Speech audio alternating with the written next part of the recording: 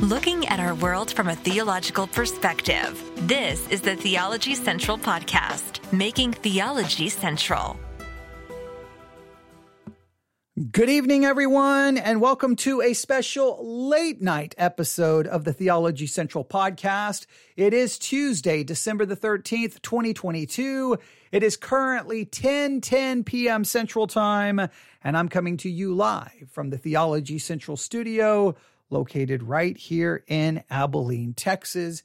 And it was from this very studio that a few hours ago, we started reviewing a podcast episode about law and grace.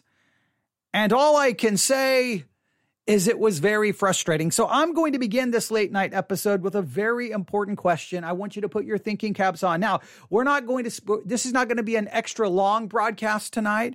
I'm going to try to cut it maybe in half from its normal length. So maybe we'll shoot for around 30 minutes, 35 minutes. I'm not going to go super long, but I just know that what we're trying to do in reviewing this audio, it's going to take a while. So if I can advance it a little bit tonight, then it's easy for me to finish it up tomorrow morning. So that's why I'm doing this. And I just wanted to get as far in this as I can. And just because I have been so bothered by everything we heard in part one, that I knew that if I didn't just get some of this out and talk through some of this, then I would sit there laying in a dark room tonight, just going over it and over it and over it, and would not be able to sleep. So this is really for my own mental health, but this has bothered me. So I'm going to ask you a very important question tonight. Now, I don't know if you're listening live. If you're listening live, great. I don't know where you are, what you're doing, but wherever you are, whatever you are doing, if you can take a few minutes to consider this question, I really want you to think about it. What is the good news? What is the good news? Now, I'm going to use that phrase. Now, we know we associate good news with the word gospel, or gospel with the phrase good news. We know that those are forever linked, but I'm just going to use the phrase, what is the good news? As a Christian, what is the good news? I'm going to give you three options. Are you ready? Option number one, the good news is that God, who is holy, pure, and righteous, sent his only begotten Son, the eternal Son of God, to die to pay for our sins and for his righteousness to be imputed to our account by faith alone. The good news is that a holy God saved sinners because these sinners could not save themselves, and he saved them by the sacrifice of his Son and by the righteousness and holiness and the law keeping of his Son being imputed, being accredited to our account. Is that the good news? The good news is this. Hey, you're a sinner. God is holy. There's bad news in that, but just wait. The good news is that God, who is holy, sent his Son, who is holy without sin, who kept the law. He kept it on your behalf. He died for your sins, and then his righteousness and his law keeping is imputed to your account. Is that really the good news? Now, if you ask most Christians if that's the good news, they will tell you yes, but I'm going to argue they don't really believe that's the good news. But is that the good news? I think it is. However, there's kind of a second approach to the good news, and it goes something like this. Now listen to me. So number one, the good news is Christ, our God, sent his Son, Jesus Christ, to die for us, and his righteousness, I've got to stress this, and his law keeping, his obedience is imputed to my account, and I am saved by faith alone, grace alone, apart from works. I know I keep adding a couple of phrases to it, but I really want to emphasize this first idea of good news. Or number two, is the good news, well, yes, Jesus died for you. Yes, he saved you by his death and by his imputed righteousness. However, the real focus of the good news is that Jesus made you, are you ready for this? He made you now able. He's now giving you the power. He's now giving you the ability that you can keep the law. So is the good news is that Jesus saved those who could not keep the law, Or is the good news is, well, yeah, Jesus saved those who could not keep the law, but now he's made them able. He's given them the ability. He's given them the power to keep the law. Which is the good news? There is a very present portion of the evangelical world who, whether they know it or not, they have downplayed. They've almost thrown under the bus the real good news, which I believe is number one. And they've mixed it now that, yeah, Jesus died for you. Yeah. You're saved by an imputed righteousness. But the real good news is now you can keep the law. Now, the good news is you can do it. The good news is you can obey. The good news is you can say yes to God. The good news, you can say no to sin. That's the real good news. Now, the problem with this position, this supposed good news, is it doesn't really become good news because everyone who's been a Christian for more than, 3 seconds realizes, well, I continue to sin and I continue to sin and I continue to sin and I continue to sin and I continue to sin. And this supposed good news then turns into horrific news because then they will say, well, you're probably not saved. So it becomes really problematic. So what is the good news? It's the good news, number one, God is holy. He sent his eternal Son to die for you, and that his righteousness, his law keeping is imputed to your account, and you're saved by grace alone, through faith alone, because of Christ alone, apart from works. Or is the good news, well, yeah, Jesus did that, but then he gave you, the good news is now you have the ability to keep the law, and your law keeping supposedly is what proves you're saved. But I don't know exactly how much law keeping has to occur, but something has to occur. So what is that the good news? I don't think that's good news.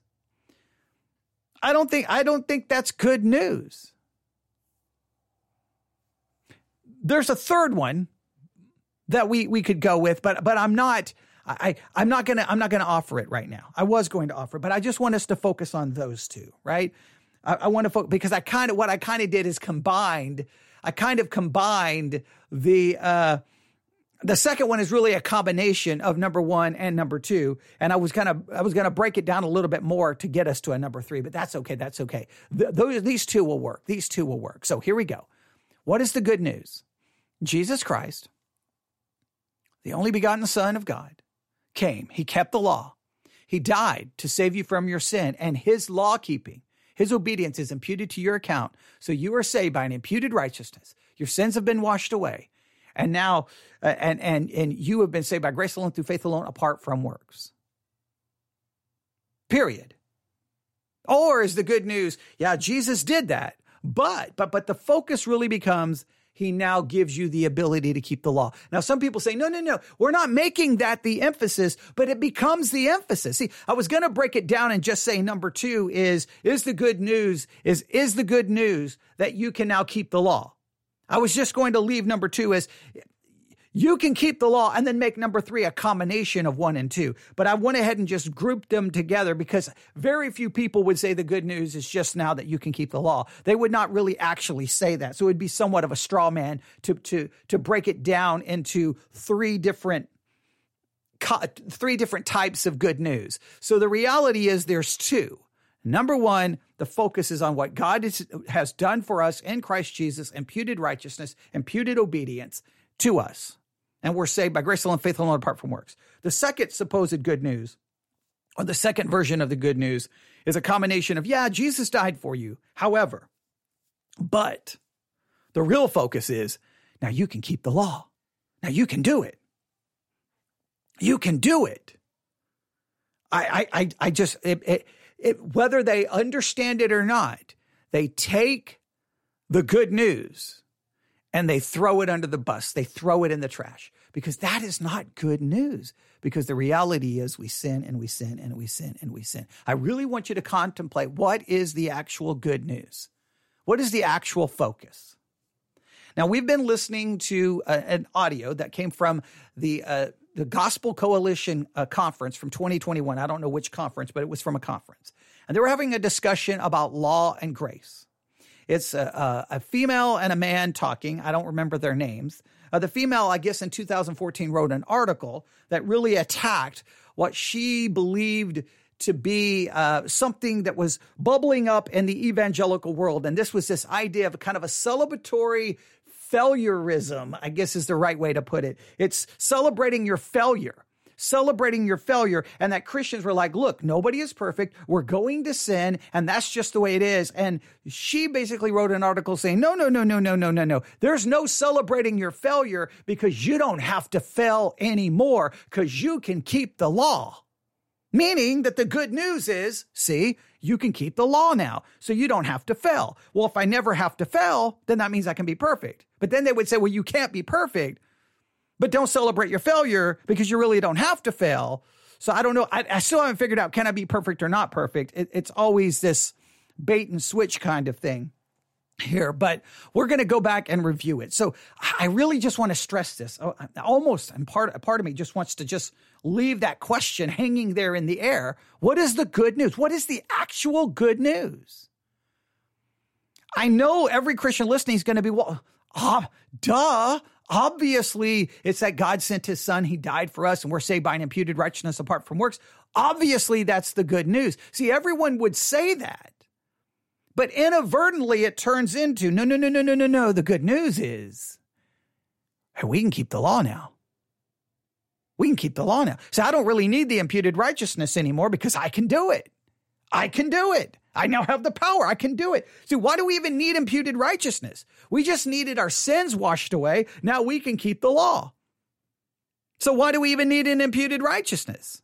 And if all of a sudden now I can keep the law, then what was the point of giving me an imputed righteousness? Why didn't he just give me an infused righteousness, which would take me right back to Roman Catholicism, which is really what a lot of the evangelical world is, just Catholicism light.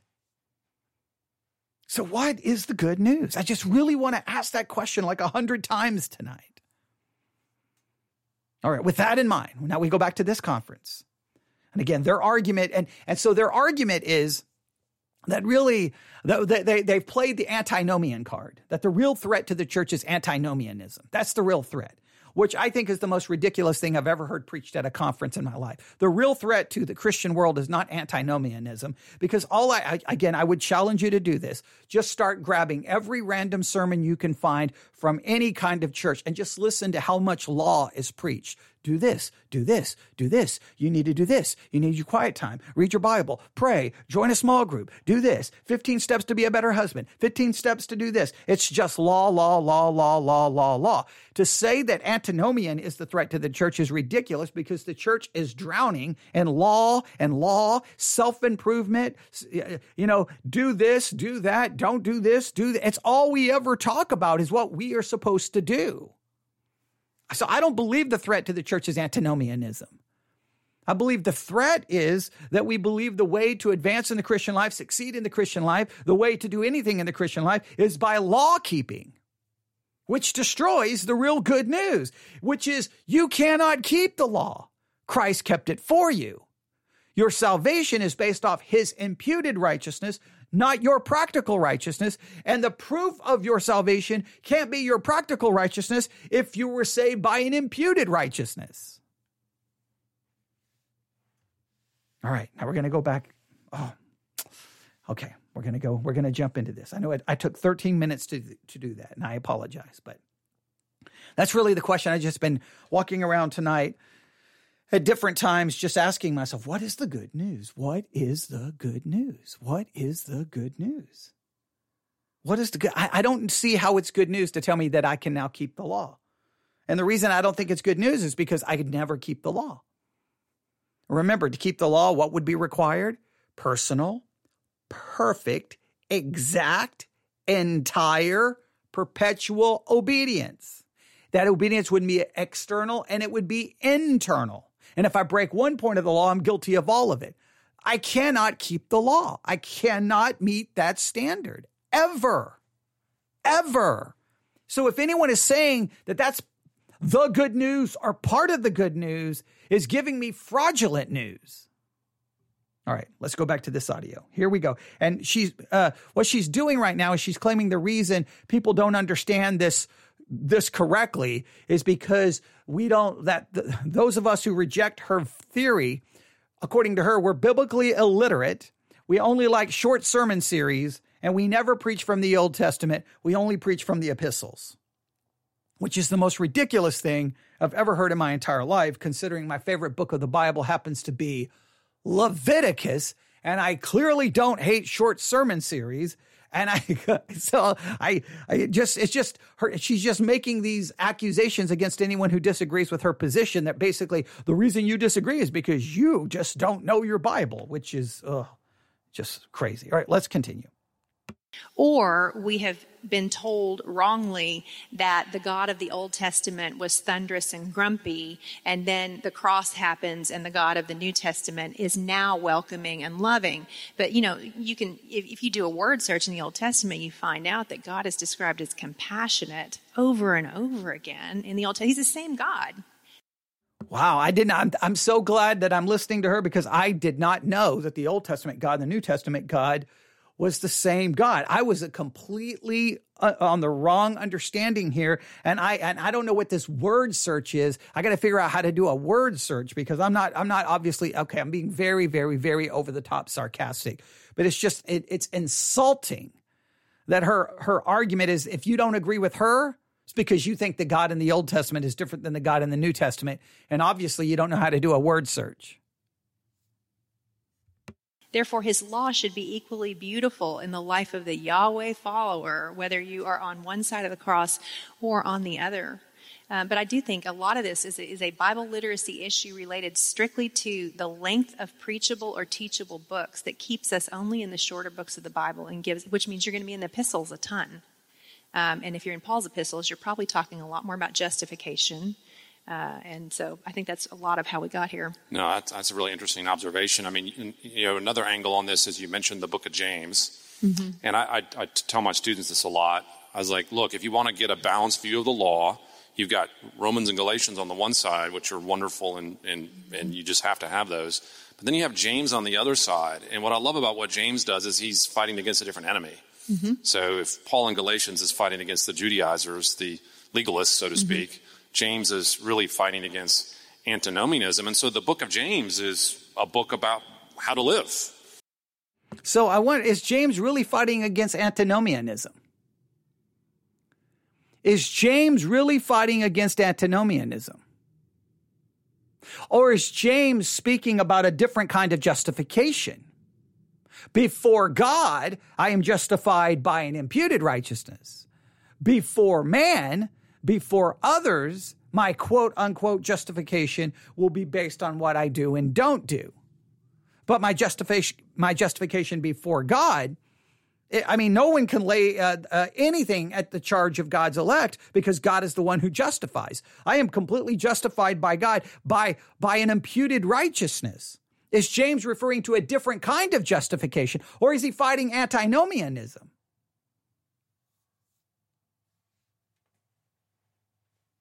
I mean, I think there's some serious issues. And if we take James at his word, like if we go with the direction that many Christians will go, it will result in basically no one being saved, because guess what? No one keeps the law perfectly. So we fall short over and over and over and over and over. And we're not justified by faith alone. We are justified by our works, as James seems to point out. Well, if I'm justified by my works, that cannot be before God. And some will say, well, no, it proves I'm saved. If it proves I'm saved, well, then we're in trouble. And here's the reason why. To prove that I'm saved by looking at my practical righteousness makes absolutely no sense, since I'm not saved by it. I'm saved by an imputed righteousness, and imputed righteousness does not produce practical righteousness unless you believe that it was an infused righteousness, which leads you right back to the era of Roman Catholicism. It's filled with ethics. It's filled with what you should do. And of course, famously, everyone knows that Luther wasn't a big fan of the book of James. And there's no surprise, because Luther was really, really concerned about the doctrine of justification. But any thoughts on how James really helps bring balance to this? Because I really think it's a key book. Yeah, James is New Testament wisdom literature. Yeah. And if you've paid attention to what's happening in James, and there's so much crossover to the Sermon on the Mount. He's not saying a new thing. He's saying the thing that he probably heard Jesus say. Right. And the Sermon on the Mount is what, class? The Sermon on the Mount is law, law, law, law, law, law. The Sermon on the Mount condemns, condemns, condemns, condemns, condemns, condemns. The Sermon on the Mount says, be ye perfect as your heavenly Father is perfect. The Sermon on the Mount calls for perfect, exact, entire, perpetual obedience. When you get to the Sermon on the end of the Sermon on the Mount, you would be like, who can be saved? No one can be saved. We are all condemned. So what is your hope? Your hope in the Sermon on the Mount is in the one who preached it, because the one who preached it obeyed it. And the one who obeyed it, his obedience, passive and active, his righteousness is imputed to my account. So in Christ, I keep the Sermon on the Mount. In my practical life, we all fall short of it. Jesus made sure we understood that the law has this internal element, not just the external part, but the internal part. And so we are all guilty. We all fall short. And if James is borrowing from that, then we have to understand the law condemns. But see, what they would claim, and maybe they'll be more explicit, is that, hey, you can keep it. You can do it. You can do it. God now has given you the good news is now you have the ability to keep the Sermon on the Mount. You have the ability to obey the book of James. You have the ability, you now have the ability to obey the book of Exodus, Leviticus, Numbers, Deuteronomy. You can obey the entire law.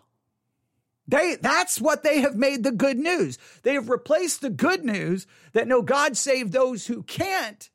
But they've turned the good news into God has now made those who can't, those who now can. But the reality is we don't.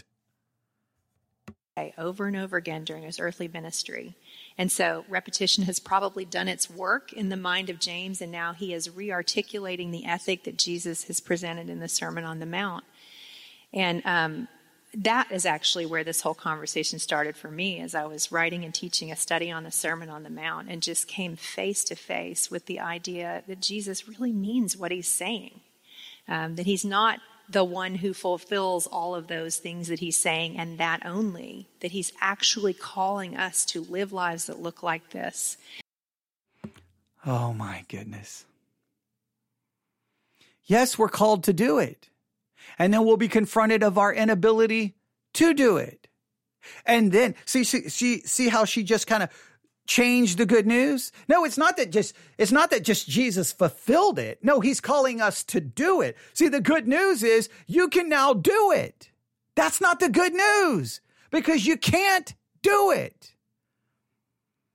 I don't understand what delusion you have to have been hit with to say, I can keep the law. I can do it. I can do it. I can do it. I can do it. I can do it. I'll just give you 3. Love the Lord thy God with all your heart, mind, body, and soul. Sorry, nobody ever pulls it off. Love your neighbor as yourself. Sorry, you never pull it off. Hey, be ye holy as God is holy, or be ye perfect as your heavenly Father is perfect. Guess what? You have, all of you have fallen short. Someone just says it's terrifying that she wrote a study on the Sermon on the Mount. It is terrifying, but sadly, it probably is like all the other studies on the Sermon on the Mount, which is, do this. This proves you're saved. Do this, do this, do. But according to her, all the sermons on the Sermon on the Mount are antinomian, because that's the greatest threat to the church. And so every sermon you hear in the Sermon on the Mount is, nope, you don't have to do any of this. Jesus did it for you. That's what she's afraid of. So she thinks we need a different kind of sermon on the Sermon on the Mount. But every sermon I've ever heard on the Sermon on the Mount is do this, do this, do this, do this, do this, do this. This proves you're saved. This proves your repentance is genuine. Where is the antinomian sermons? Obviously, they are out there and obviously they exist, but just overwhelmingly, it's all law-based, not gospel-based. Because that is the way his disciples would have received the message. He's trying to overturn all of their expectations of what it means that the kingdom of God is at hand. And he's doing it by saying, you're not going to look a little different. You're going to look entirely different than the world around you. And here are the guardrails that are going to make that be true. And he is pulling on the Old Testament tradition, wisdom literature. He talks about 2 trees and 2 paths and 2 kinds of teachers and 2 kinds of speech and 2 kinds of treasures, which is all of the language of Proverbs, which is telling us the way of wisdom or the way of folly. Wisdom literature being the path that shows us how to live God's way in God's world. And so, when you think about what James is trying to do, it's the same thing. He's saying, look, you're on the ground. Here you are. You have the grace of your justification. And now here is the path to walk forward on. And its guardrails are delineated by God's good and beautiful and delightful law. Yeah, the Sermon on the Mount, I think, is just a wonderful challenge to the misconception, because what you realize when you read that passage is that Jesus views the law beautifully, because that's what he does when he talks about misconceptions of the law that he's fixing. But also, he doesn't mind teaching the law. This is one of the things that I think comes up a lot, is the idea that if you call people to obedience in a sermon, if you call people to obedience in a message, if you teach the law, that's somehow unchristian. And as I don't know where these sermons are that people are saying teaching the law is unchristian, because all I hear is law. That's all I ever hear. So I don't know what you're talking about. But let's just play your little game. No, at least from my perspective, that's obviously not going along with them in any way, shape, or form, because I think what they're saying is ridiculous. But I'll play along. My issue is not calling people to obedience. No, I believe this is what God calls us to do. All right? I've got no problem with that. But the issue is, at some point, you have to realize that the people you're calling it to do it will not do it. They will always fall short. They need to know they're going to fall short. In fact, they don't even need to know it. They already know it. They know they don't do what they want to do. They know they do. The things they want to do, they don't do, and the things they don't want to do, they do. They know that deep down. But you do not water down the law in any way, shape, or form. You preach Christ's call to obedience. You say, this is what the Sermon on the Mount says. There is no recourse. There's no exception. This is what it says. Do you feel the weight of it? And when they feel the weight of it, then you say your only hope is in Christ. Your concern is I'm not supposed to say you can't do it. What I'm supposed to say is you can do it. And if you don't do it, then you're not saved. Which is ridiculous, because you two sitting there talking, you don't keep the Sermon on the Mount. You fall short of it. Man, this turns into the whole Pharisaical thing. I thank thee, God, that I'm not like this person. And I thank God that I'm not, because I have the power to keep it. I can obey the law. I've kept the law since I was a youth. I've done all of these things and more, because I'm not like all these worthless sinners out there. We keep the law. It's ridiculous. No, you don't. You may look the part externally. Oh, but trust me, internally, when the cameras aren't rolling, when the microphone's not hot, the real you demonstrates how much of a sinner you still are. And so, I mean, look, either the good news is he's given me the ability to do it, or the good news is he saved me because he knows that I can't. But it's just crazy that, the Sermon on the Mount it's wonderful. It's great. No one is saying you can't preach the Sermon on the Mount, saying this is what God calls you to do. It is what he calls us to do. And we should strive for it. But the reality is we can never obey it. We can never fulfill it. The Sermon on the Mount tells you to be perfect as your Father in heaven is perfect. You cannot be as perfect as God. And if you think you can, we need to get you some help immediately. I think about that. I'm like, well, does that mean the Sermon on the Mount is unchristian? Right. Because if you read the Sermon on the Mount, Jesus doesn't talk about justification anywhere. It's just a long, several chapters of how to live. And I think, well, does that make...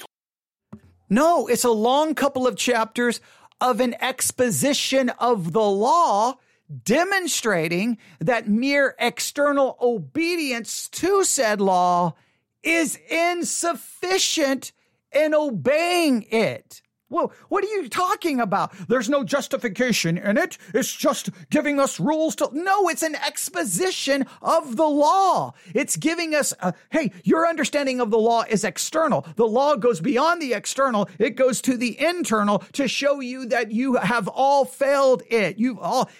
Jesus is famous for not offering any discussion about justification. Remember the rich young ruler? Keep the law. I've kept it. Oh, you have? Go sell everything and give to the poor. Well, I can't do it. Does Jesus say, hey, come back, buddy, come back. Let me tell you about justification. No, he gives him the law. The law is to show people their sins, and it's supposed to drive them back to his grace and mercy. But you have to be broken and humbled so you realize, I can't do this. What's my help? What can I do? What can I do? You have to be the person who says, Lord, I'm not worthy. I'm not worthy of anything. I'm not worthy of your grace. I'm not worthy of your mercy. I'm a sinner. I am an unclean man, and I'm in a land of an unclean people with unclean lips. That's what it's supposed to drive you to. But see, in their view, Sermon on the Mount, it's the ethics that you can do. You can do it. You can do it. You can do it. You can do it. You can do it. But nobody in 2,000 years has. Nobody. Also, James unchristian, because James is just chapter after chapter after chapter of how to live. And then I also think, what about a book like Proverbs? Which is, again, wisdom on how to live, chapter after chapter after chapter. So the idea that you can't talk about how to live or talk about the law, because if you did, it makes you a legalist, I think just is out of sync with the Bible's own witness. Well, and again, I don't know who is saying you can't talk about the law. You can talk about the law all day. Here's what God calls us to do. This is God's standard. This is what God demands. Absolutely 1,000% agree. Now, the point is, can we do it? No, we can't. All right, so now what do we do? Well, we're left with only a few options, right? Well, then my hope is in an imputed righteousness, or do I actually tell people and try to convince people that somehow with that imputed righteousness was an infused righteousness that now gives you the ability to keep the law, and if you don't keep the law, you're not saved? Is that your solution? Well, you see, all of these rules, the Bible's full of rules. You've got to keep it. Well, nobody keeps it. I don't understand. Nobody is saying you can't preach the law. No, what I've always heard in circles that really believe in a clear distinction between law and gospel is you must preach the law.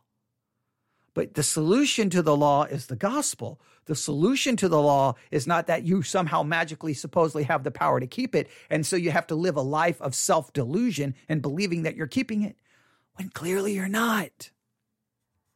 I think where the conversation kind of has broken down is that people have come to wrongly think of the Pharisee or the legalist as someone who is good at obeying the law, and that the antinomian is someone who just throws the law out. So the antinomian is lawless, and then the Pharisee is lawful.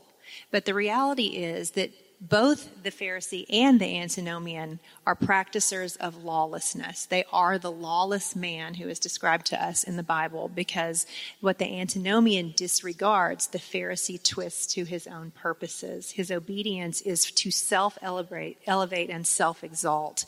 And so that's why sacrifices and offerings from him are not acceptable to the Lord. They've offered the fruit of their lips, but their hearts are far from him. Okay, now in some ways, she's making an interesting point here, and I'm willing to concede that the antinomian, lawless, okay, throws out the law. Okay, I don't know where they find these antinomians, because all I ever hear in every sermon is law. Okay, but the Pharisee is in a sense still law. Now, I would disagree a little bit here, because the Pharisees were known for keeping the law. Now, by all means, did they twist it? Was there motivation in keeping it wrong? Yes, but I'm going to make this. So I typically would argue this. Wait a minute. All that law keeping that the Pharisees did still wasn't proof of salvation, because they were still lost. Why were they lost? Well, she just said, because their motivation in keeping the law, they twisted it. They used it for their own advancement. They used it for their own glorification. So which means even when you keep the law, it still doesn't prove anything because you could be doing it for the wrong reason and the wrong motive. So even your obedience isn't proof of anything because your obedience could be done with the wrong reason, wrong motivation, and the wrong focus. So in a roundabout way, you've even made this more complicated.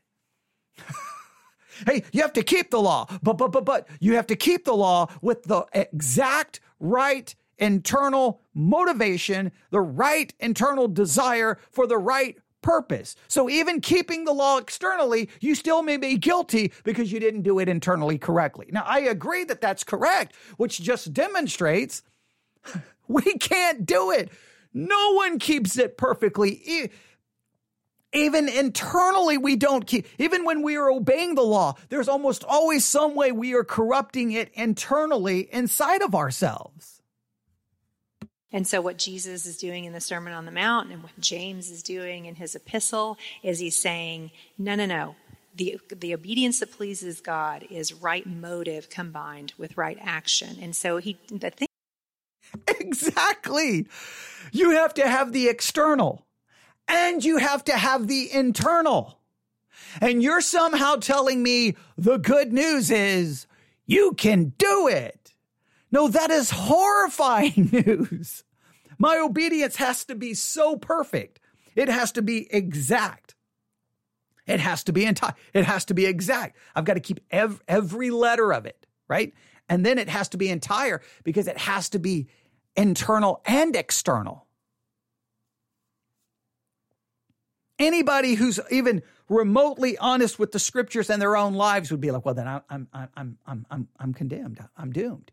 Or you have to just walk around pretending.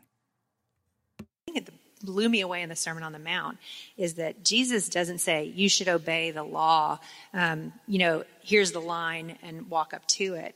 He actually says, if you know the line for sin is here, you should flee the other direction. You should have an expansive obedience to the law, not merely a letter of the law obedience, but a spirit of the law obedience. Okay, so our obedience has to go even beyond the letter. We have to go to the spirit. And she believes she's doing it. Like she's sitting there believing she's pulling this off. Like what kind of crazy can sit there and believe that they're doing it? I don't understand. Like what? I just don't understand. I don't understand Christianity. I literally am baffled by Christianity. That Christians walk around believing they pulled this off. That Christians literally walk around, well, in a conference telling everyone else has it wrong because Jesus calls for this kind of obedience. And obviously I do it. Obviously my partner here, we do it. We don't know about all of you other publicans, tax collectors, and harlots, but us, we keep the law exact. We keep it perfect. Well, congratulations, man. At least someone's pulled it off. Yeah, so once again, Jesus is a lover of the law. Mm-hmm. And I think when you realize that, you're like, so it's not unchristian to love God's law. It is unchristian to use the law as a means of meritorious works righteousness, mm-hmm. but it's not a sin to use the law as something that you love and want to and seek to follow. Now, when we talk about... And I got no problem saying we should want to keep it. That we should long to keep it. We should desire to keep it. We should. But we can't. Celebratory failureism, the word you used, it makes me think that people are convinced that they can never really obey. Mm-hmm. And I've heard this, and maybe you've heard this language too, those who are listening and those who are listening on the video, this idea that, well, yeah, you'll try to keep the Sermon on the Mount, you're just going to fail. Just admit you're going to fail in advance. Mm-hmm. There's nothing you can do about it. I know you're going to try to keep the book of James. You're just going to fail. You're going to fail, and nothing you can do about it. There's sort of this defeatist perspective on the way we... Okay, now he's talking directly to me. Okay, obviously he doesn't know who I am, but he's talking directly to my perspective. It's defeatist. Now, I think she called it celebratory it sounded like he called it celebratory favoritism, but it's celebratory failureism. I think because it's about celebrating your failure. I think maybe he said failureism. It sounded like he said favoritism, but okay. All right. But defeatist. Now, many people would say that my perspective is defeatist, and I understand that. And that's all, by all means, throw those accusations against me. Throw them at me all day. Come on, just let me have it. Come on, you just email me right now, newsif@yahoo.com, that you're sick and tired of my defeatist Christianity that says that nobody can keep the law. It's a bunch of garbage because you can keep it. All right, now make sure you're very careful how you email me, because the way you email me may demonstrate that you're not actually keeping the law as you email me, which I find hilarious. Those who've argued with me, who turn around and then either say absolutely disrespectful things, no respect, backbite, gossip, slander, but then argue with me about my defeatist form of Christianity while they actually break the law. It's hilarious. Okay, but I digress. Now here's the thing. I understand that in the minds of many Christians, they want to believe that we can keep it, that we have the power. And I do understand that my perspective feels like a defeatist attitude. I understand, and I know it bothers people. I understand it. And sometimes I'm just going to be honest with I struggle with myself going, do I have a defeatist attitude? But then I just stop and go, okay, wait a minute. All right. I'm not going to have a defeatist attitude. I am going to fulfill 3 passages of Scripture. Love the Lord thy God with all my heart, mind, body, and strength. Love my neighbor as myself. And be ye holy as God is holy. Those are 3 scriptures, right?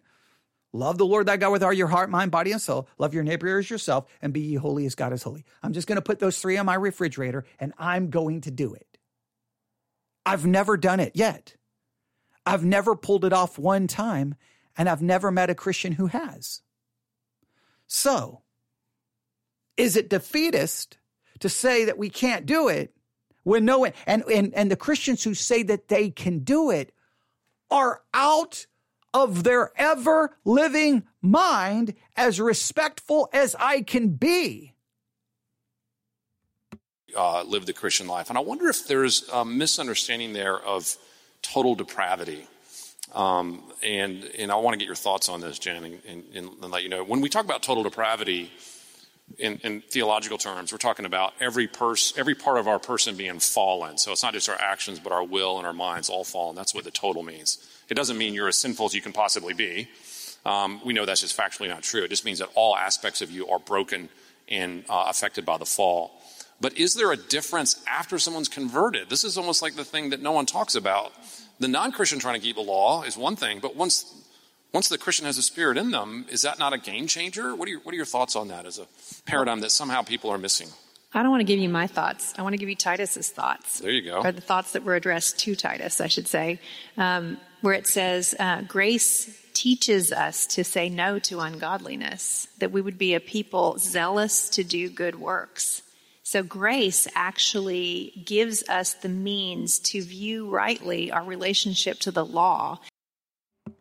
Grace teaches us to do something, right? I got no problem that the grace of God, because it saved me from my law breaking, should teach me and should lead me to want to obey the law.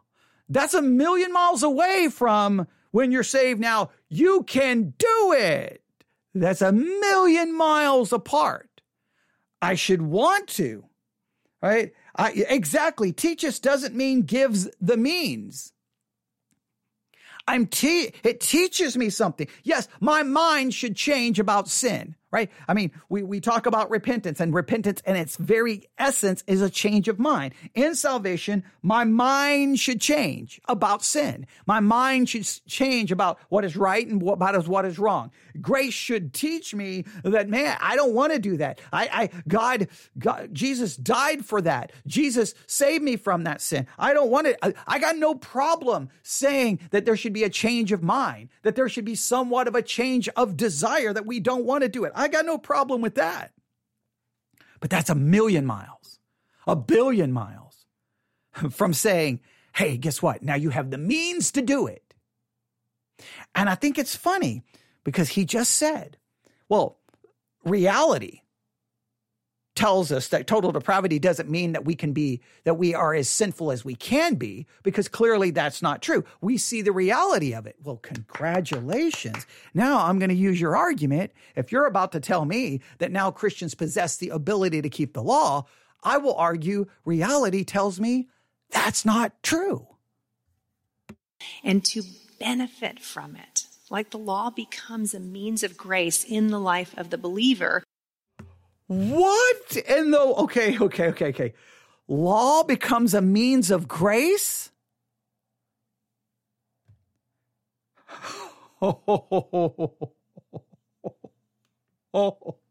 Oh, man.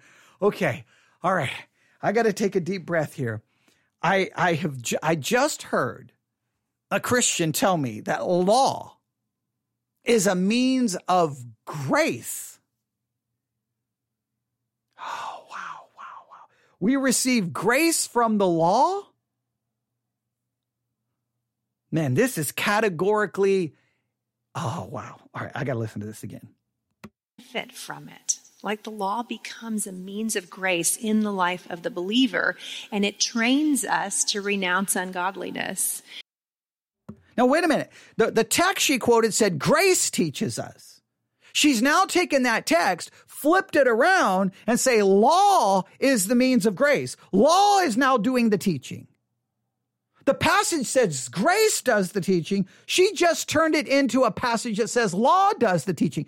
How can you utterly sit there and obliterate the meaning of the text and make it say something it doesn't say?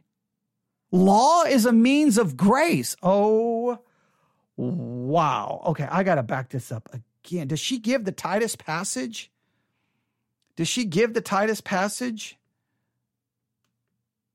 Okay. And so I'm going to back this up again to see. All right, hang on. I'm going to look at this. Hang on. Wow, I'm having a hard time with this. Okay, I've got to stop. I was only going to go 30 minutes. We're at 46 minutes. Okay, I got to look at this.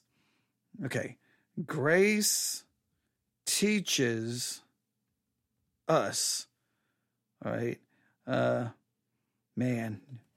Titus 2. Wow. What has happened? What has just happened? I'm literally blown away by this. Titus 2. For the grace of God that bringeth salvation hath appeared to all men, teaching us that denying ungodliness and worldly lust, we should live soberly, righteously, and godly in this present world. Grace is teaching us that, or the grace that bringeth salvation hath appeared to all men.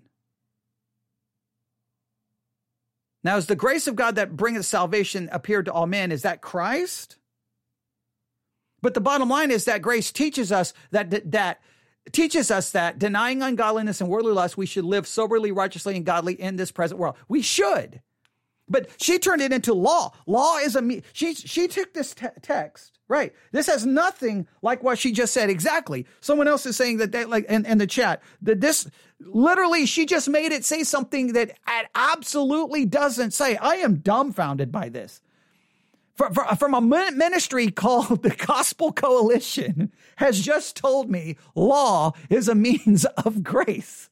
I am baffled beyond, I don't even have words here. Okay, I'm going to try to back this up.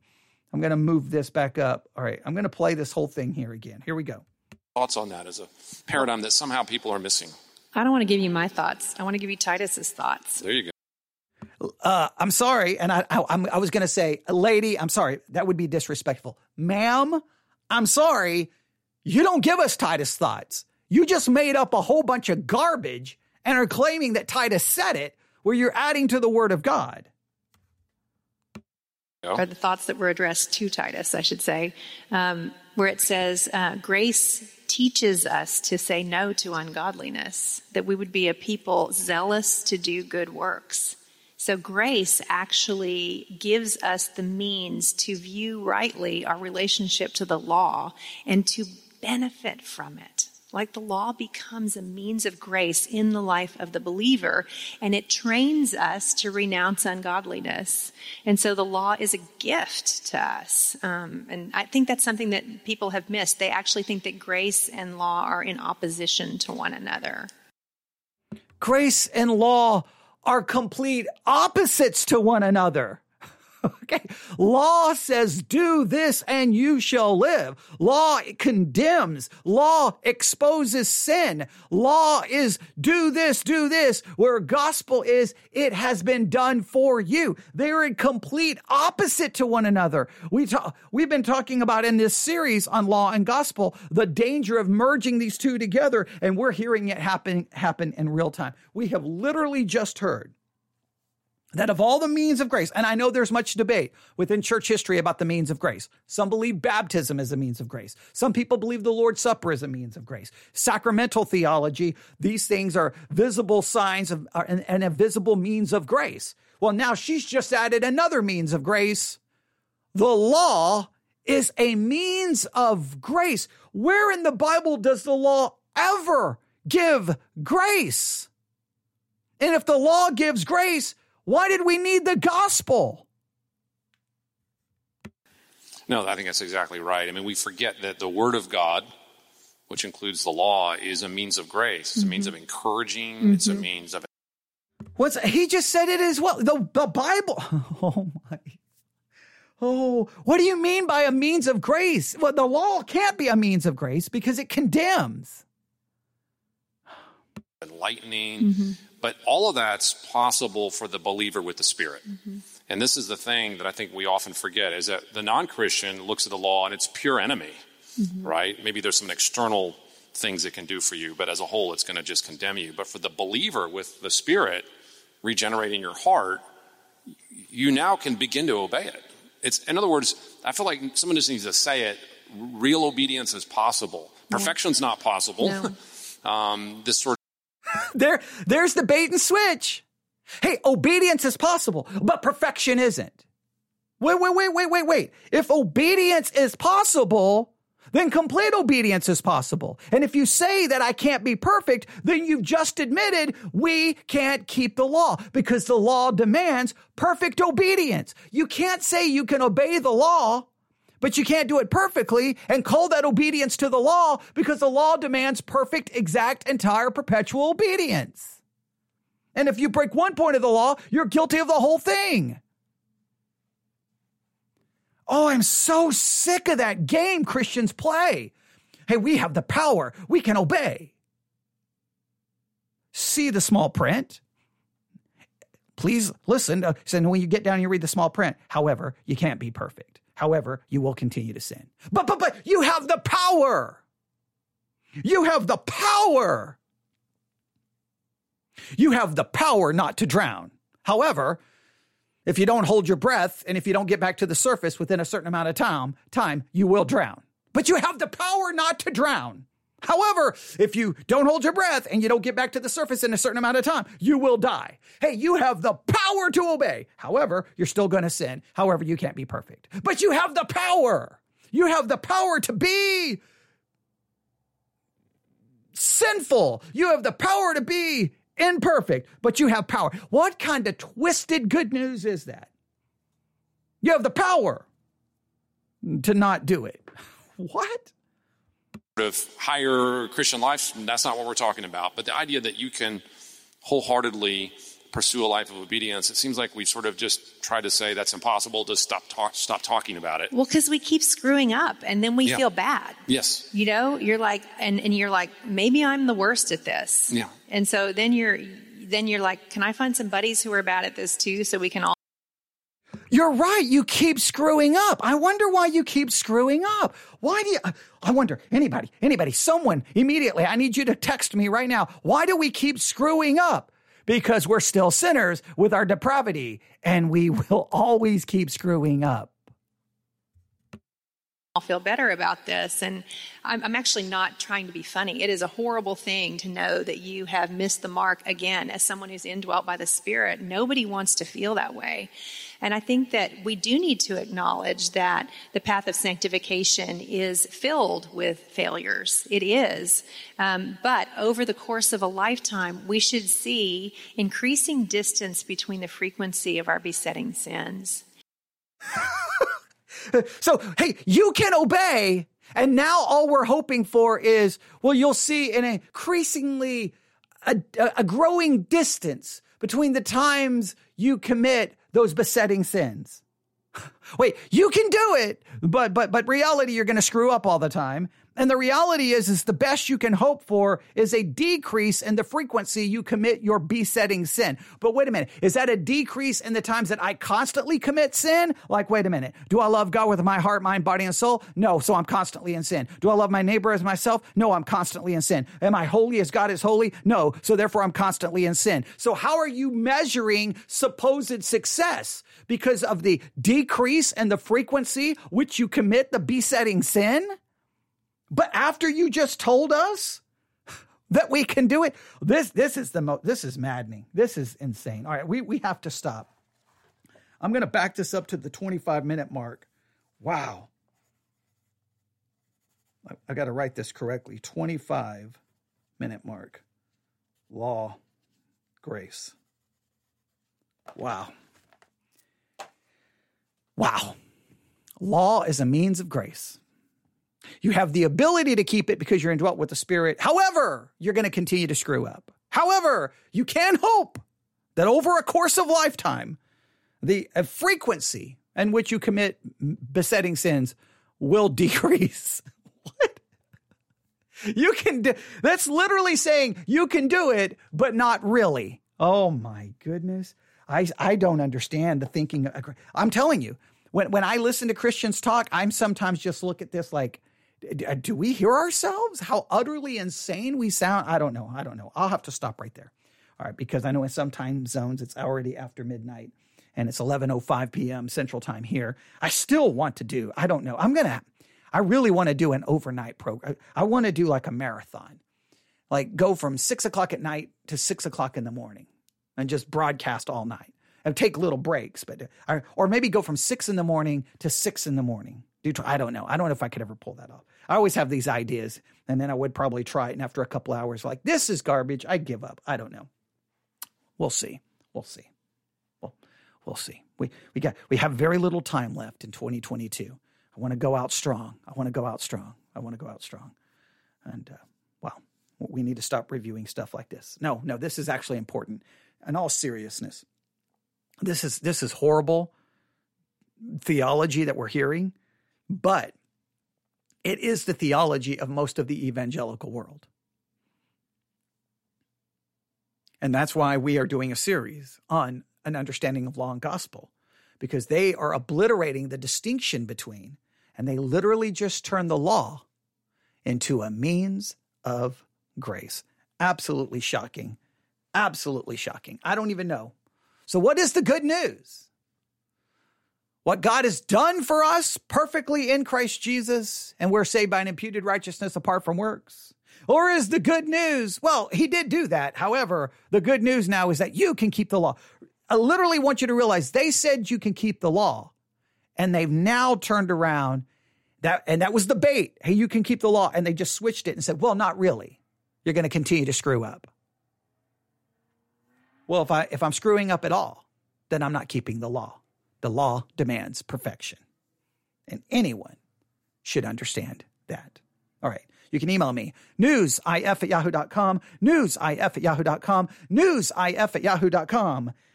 Everyone have a wonderful night. Thank you for listening. I'm going to just look really quick. I'm just curious what the numbers look like in a late night episode. Hang on. I'm going to look at it. Okay. The numbers are okay for a late night episode. Not great, not wonderful. Not horrible. They're okay. But, you can't chase the numbers. I still am going to go with the philosophy. I'm going to broadcast whenever I'm ready to broadcast, and that's what I'm going to do. So tomorrow morning, we'll be back live on the air for the Today's Focus podcast episode or series. And then we'll finish this review. We got to continue to work on our series on hindering the presence of God, which has been crazy. We have so many other things to work on. And as always, your emails, your thoughts, your comments, your questions, they always go to the top of the stack, and we always try to cover those things. So please listen to the entire series on understanding law and gospel. Please, that's over 39 hours of teaching. You can get it on the Church One app, Church O-N-E, search for Theology Central. That turns it into the Theology Central app. Or if you're using Sermons 2.0, look for Theology Central. And then look for our series on understanding law and gospel. And you've got 41 hours plus of discussing a very important theological concept of the proper distinction between law and gospel. In the series, you'll see Law and Gospel PDF. That's the 25 theses on the proper distinction between law and gospel. And you can read that. And, well, just any help on this. This is one of the most important series I've ever done, because I believe the evangelical world is in a crisis right now. And that crisis is we've obliterated the proper distinction between law and gospel, and we've turning the gospel into basically the law. And we just heard the law in this episode that we're reviewing called A Means of Grace.